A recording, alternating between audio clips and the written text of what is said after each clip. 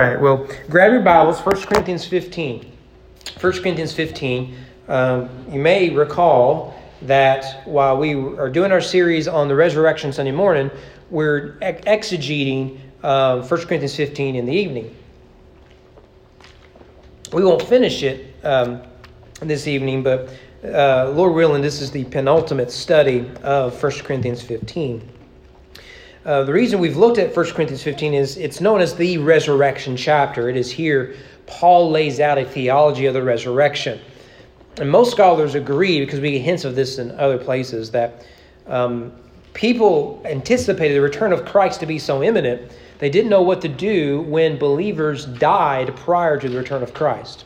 So Paul writes saying what exactly we believe about the resurrection, our thoughts on life after death, so on and so forth. So 1 Corinthians 15, if you'll stand with me out of reverence for God's word, we'll start in verse 35.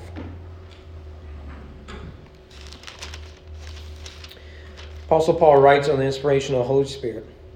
But some would ask, how are the dead raised? With what kind of body do they come? You foolish person, what you sow does not come to life unless it dies. And what you sow is not the body that is to be, but a bare kernel, perhaps of wheat or of some other grain, but God gives it a body as he has chosen, and to each kind of seed its own body. For not all flesh is the same, but there is one kind for humans, another for animals, another for birds, another for fish. There are heavenly bodies and earthly bodies, but the glory of the heavenly is of one kind, the glory of the earthly is of another. There is one glory of the sun, another glory of the moon, another glory of the stars, for star difference from star in glory. So is it with the resurrection of the dead? What is sown is perishable, what is raised is imperishable. It is sown in dishonor, it is raised in glory. It is sown in weakness, it is raised in power. It is sown a natural body, it is raised a spiritual body. If there is a natural body, there is also a spiritual body. Thus it is written, the first man, Adam, became a living being. The last Adam became a life-giving spirit. But it is not the spiritual that is first, but the natural, and then the spiritual. The first man was from the earth, a man of dust. The second man is from heaven. As was the man of dust, so also are those who are of the dust. And is the man of heaven, so also are those who are of heaven. Just as we have borne the image of man of dust, we shall also bear the image of the man of heaven. Let's go to the earth in prayer. Father, we ask you to be so kind to give us a right understanding of this text. Our first reading can be easy to be lost in what it is the text says, but you've given this to us. Open our minds and our eyes, our ears, our heart, our mouths, our hands, our feet. We go in obedience to Christ. Do a mighty work in us. May I decrease so you can increase. In the name of your Son we pray. Amen. One of the things I've found in life is there are really two types of people. There are people who they need to know how things work. And then there are those who could not care less. My brother was one who was known for taking everything apart. And he gets that from my father, who is a mechanic, loves to take things apart. And my brother would actually, while mom and dad were at work, he knew he had 8 to 10 hours to tear things apart and to put it back together without mom and dad ever knowing. My brother was the type, and I did this a little bit, that if you put together a Lego, the best part of putting a Lego together is tearing it apart and seeing what else you can build with those pieces. There are some who are like that. You light a light switch, and you want to know, okay, why is it when I flip that switch, the lights come on or lights go off, all that sort of stuff. And there are some people who they could not care less how any of that works. Think about it. Who here can explain what the internet is? Yet right now, we could pull out our phones and we could order pizza from Little Caesars and be ready for us by the end of service. Right?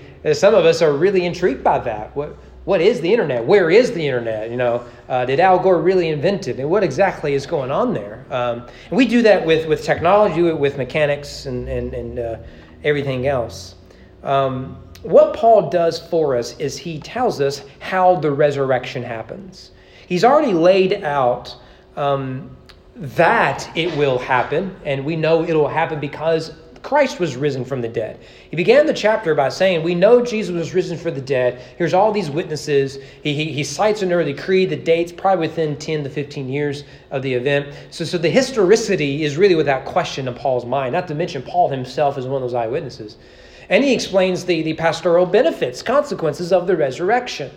But here he wants to explain, how does it all work? In fact, this is introduced to us in verse 35. The two questions he wants to answer, and these are the two questions we usually want answered, right? There it is. How are the dead raised? And what sort of bodies are they going to have? Those are the two questions. And what he has, starting in verse 36, going all the way down to verse 49 with what we read, he answers those questions. But he does it in two parts. The first part is he illustrates the resurrection.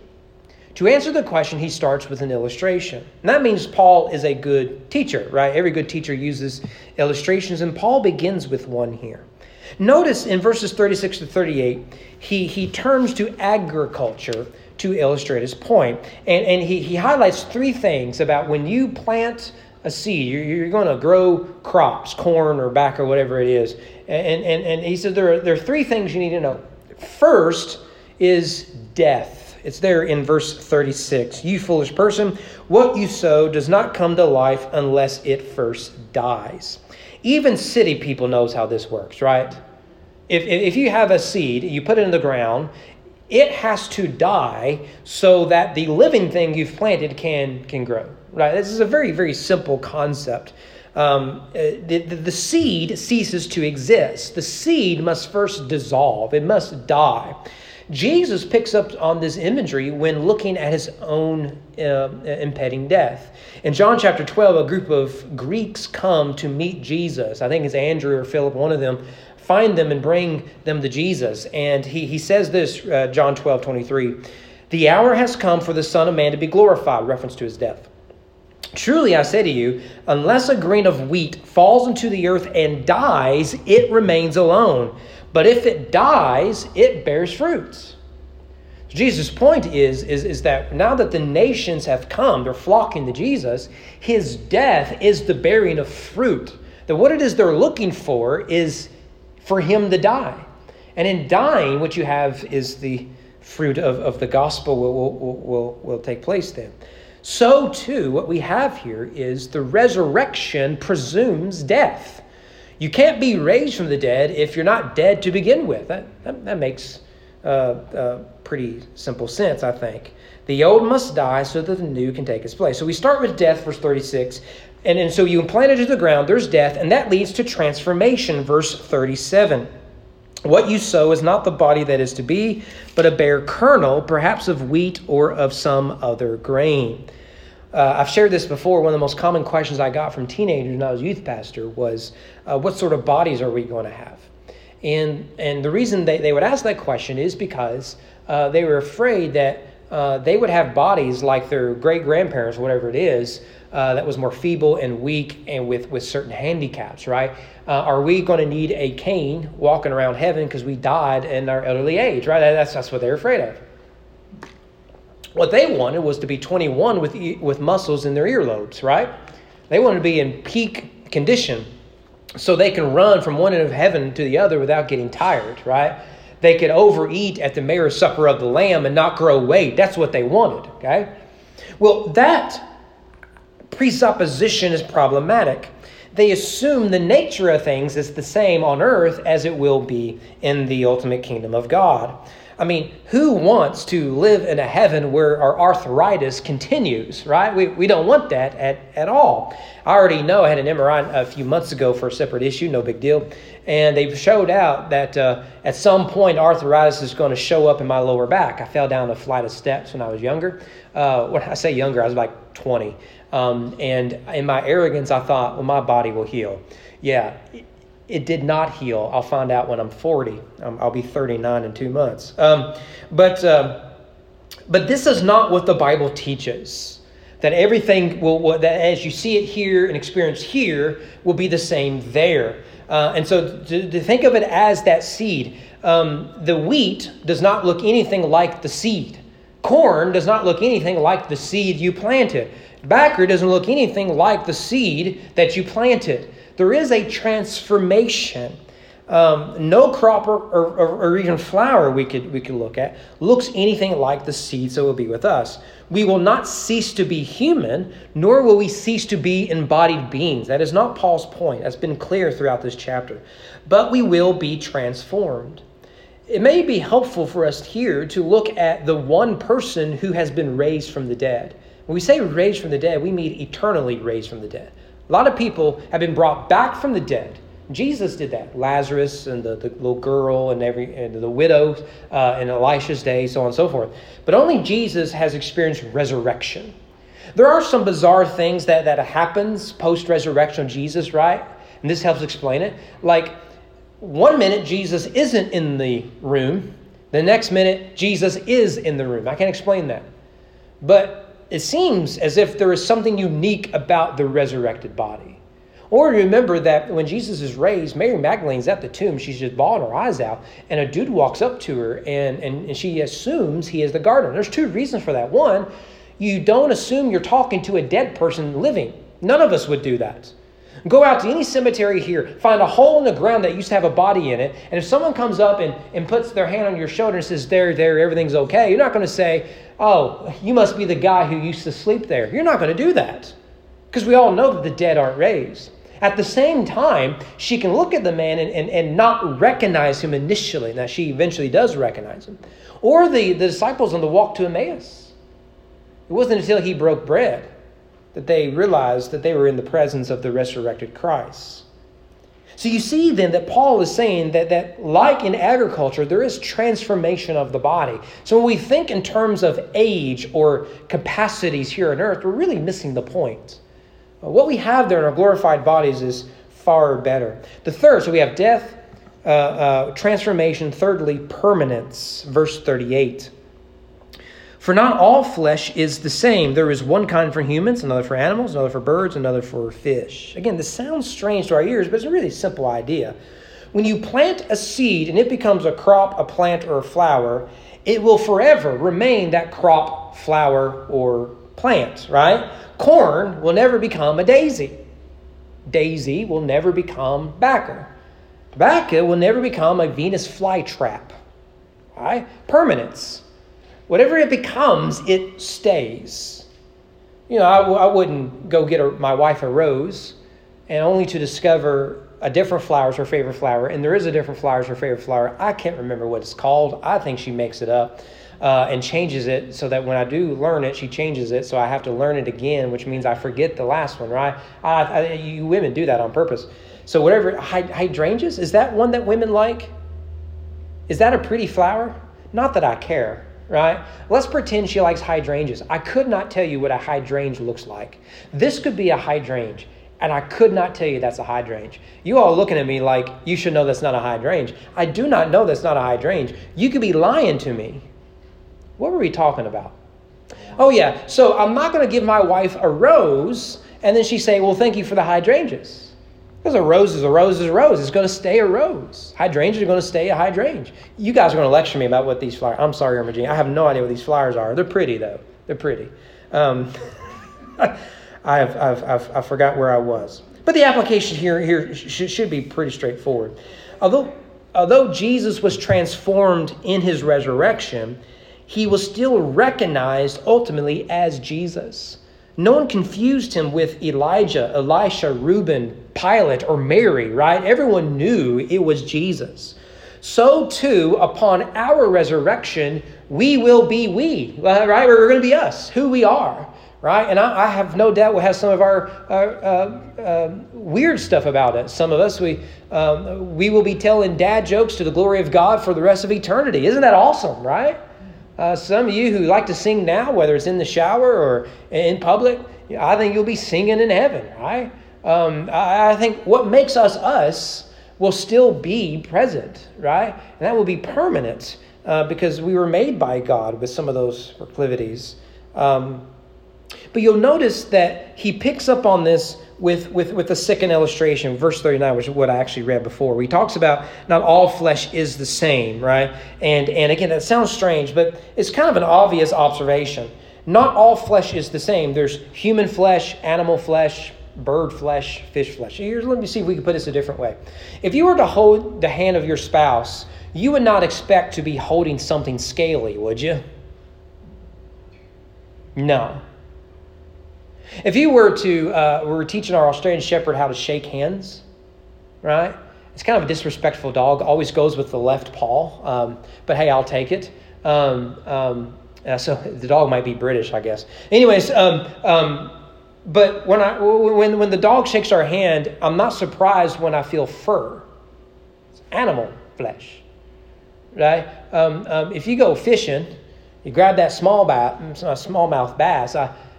I would be surprised if there are fingernails well decorated coming out, right? I mean, you get it, right?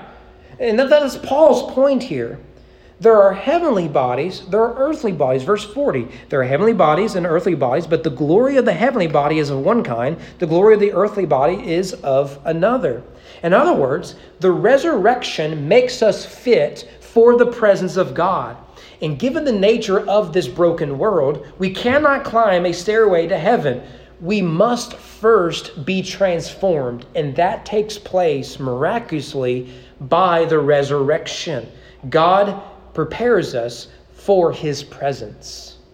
Now, this strange discussion, remember, is the answer to the opening discussion. What sort of bodies will we have in heaven? And to answer that question, Paul turns to nature. We will not cease to be ourselves, but we will be embodied beings, but we will be transformed, resurrected embodied beings. This is the doctrine of glorification. Salvation is justification. The growth of holiness is sanctification. And finally, the resurrection brings about glorification. Well, that's the illustrating the resurrection. In verses 42 to 49, he explains the illustration. And that's what he does starting in verse 42. So it is with the resurrection of the dead. He's wanting you to make this connection. Okay, I gave you these illustrations, which may be odd to us, but they're in an agricultural culture.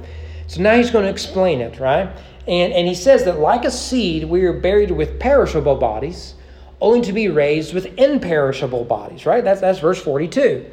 What is sown is perishable. What is raised is imperishable.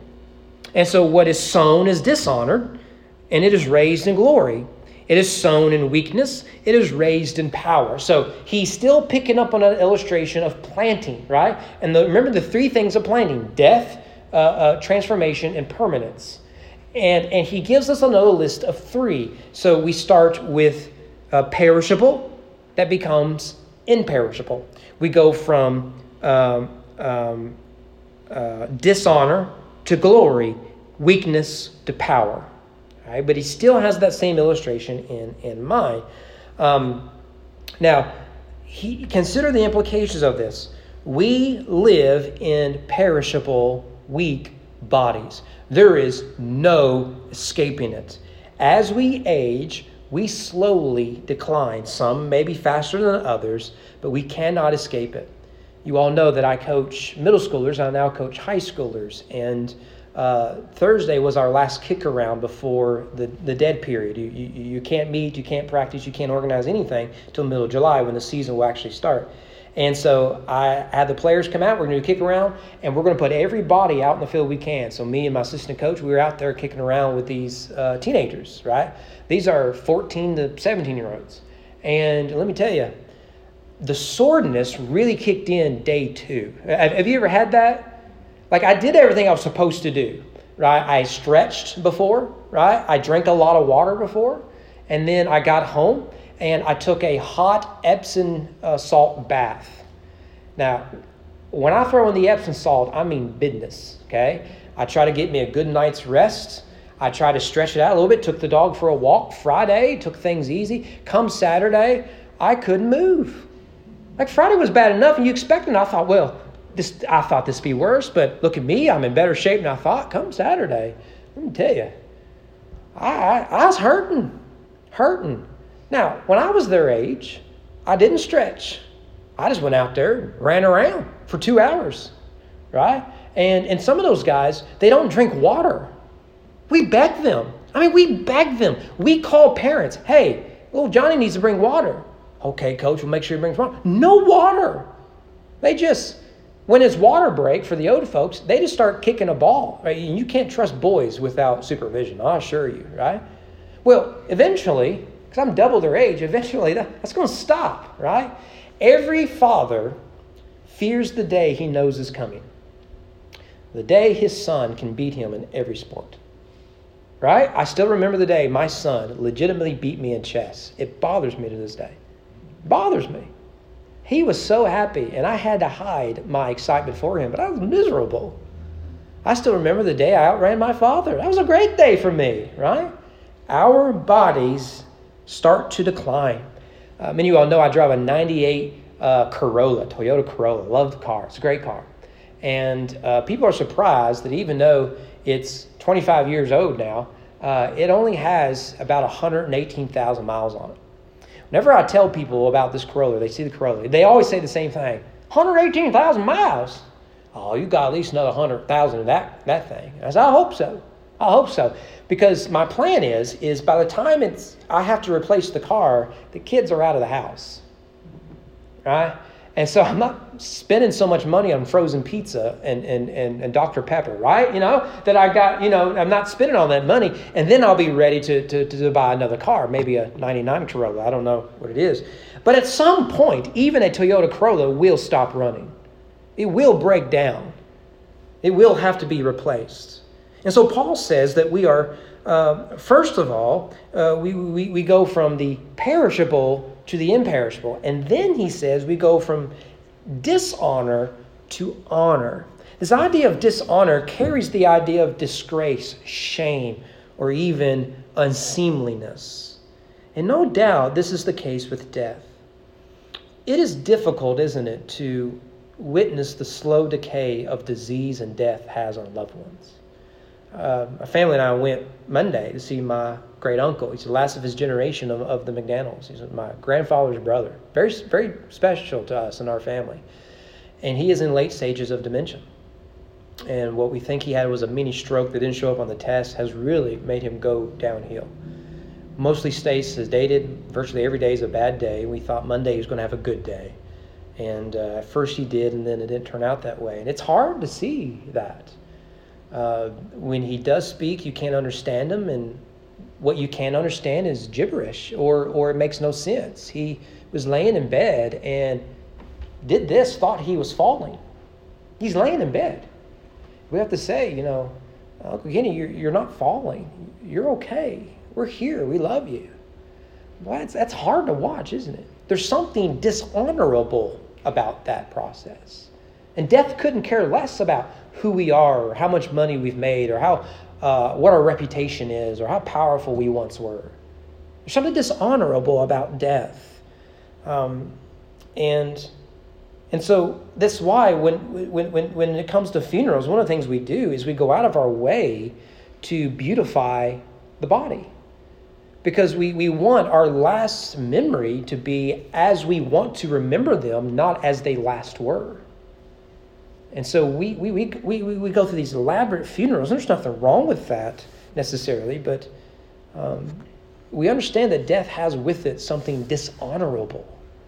But Paul says that what the resurrection does is it moves dishonor to glory.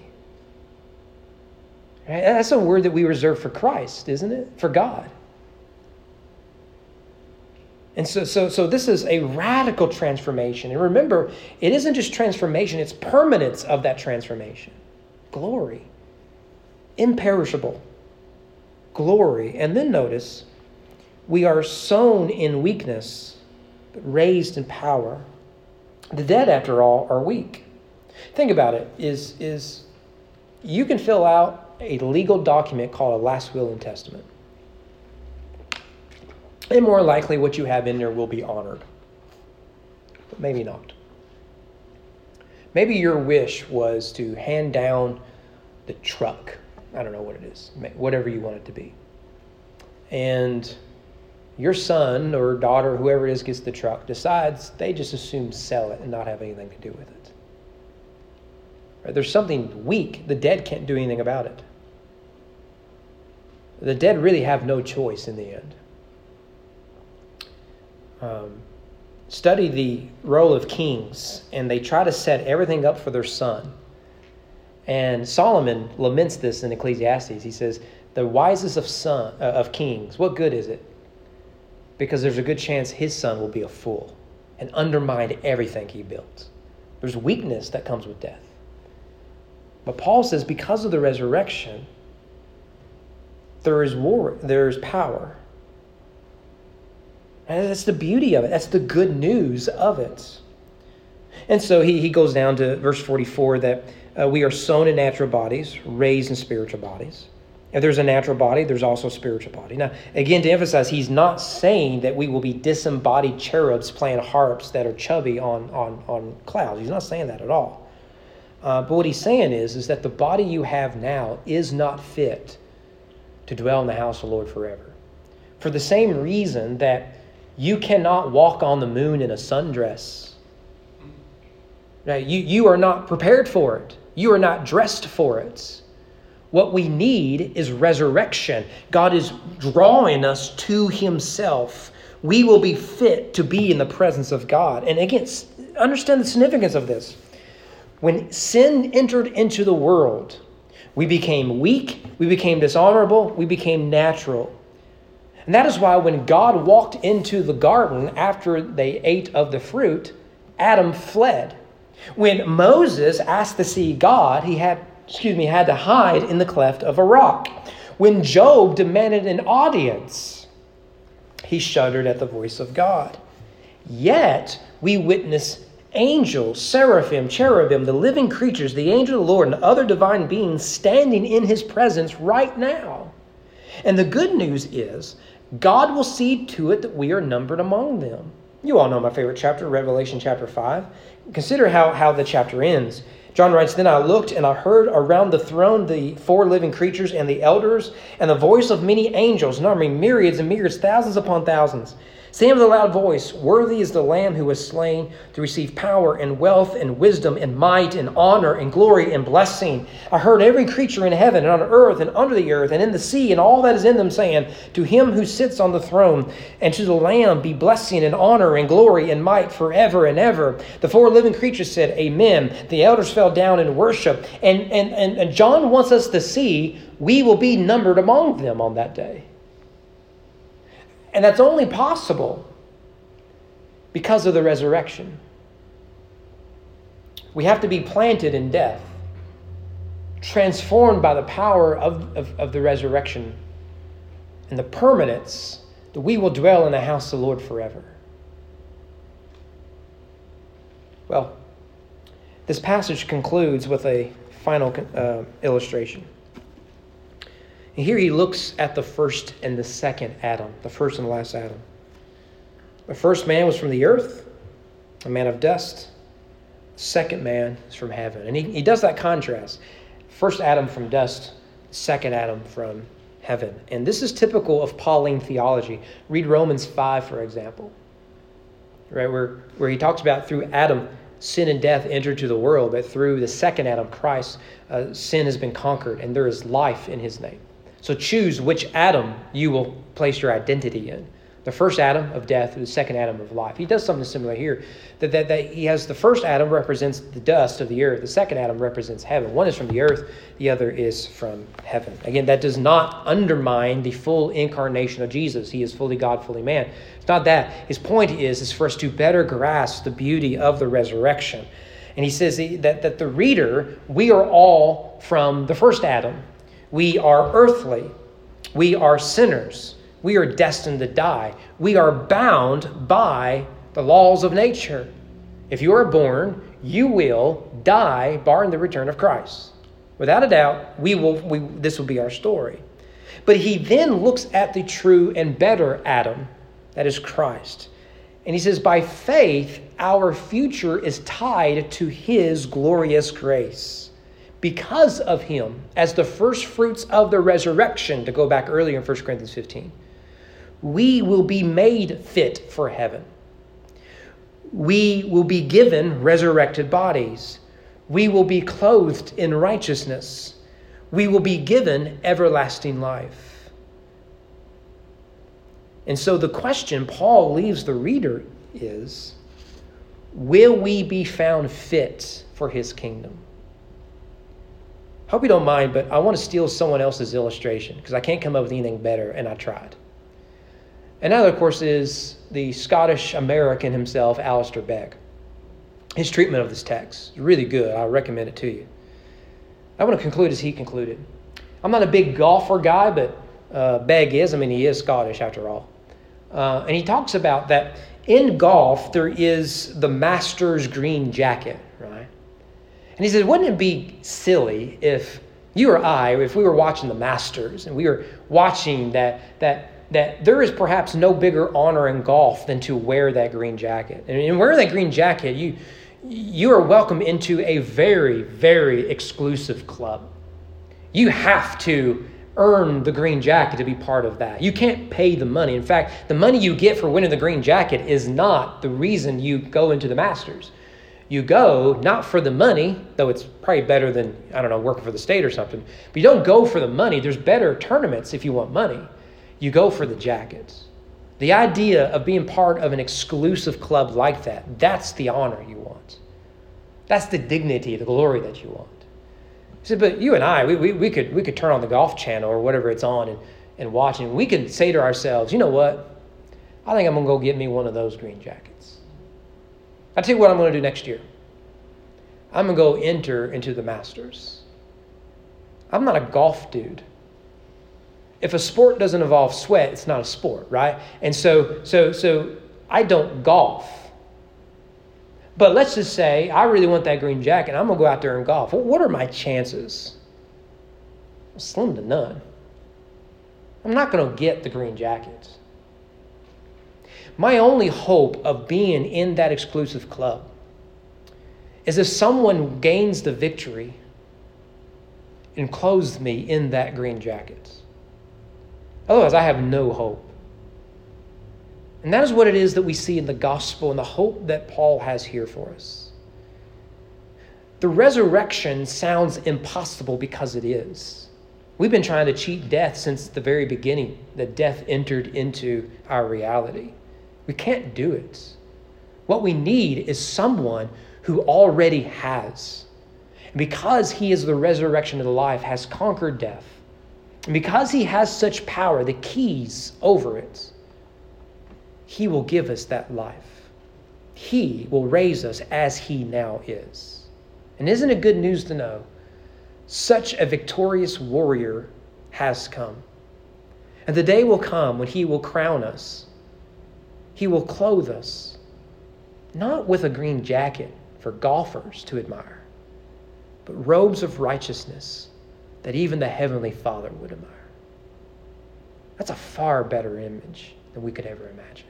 That's a far greater hope than we could ever imagine. This is the good news of Jesus. Isn't it glorious? Well, with that, let's go to the Lord in prayer. Father, I do ask that you would be kind as to encourage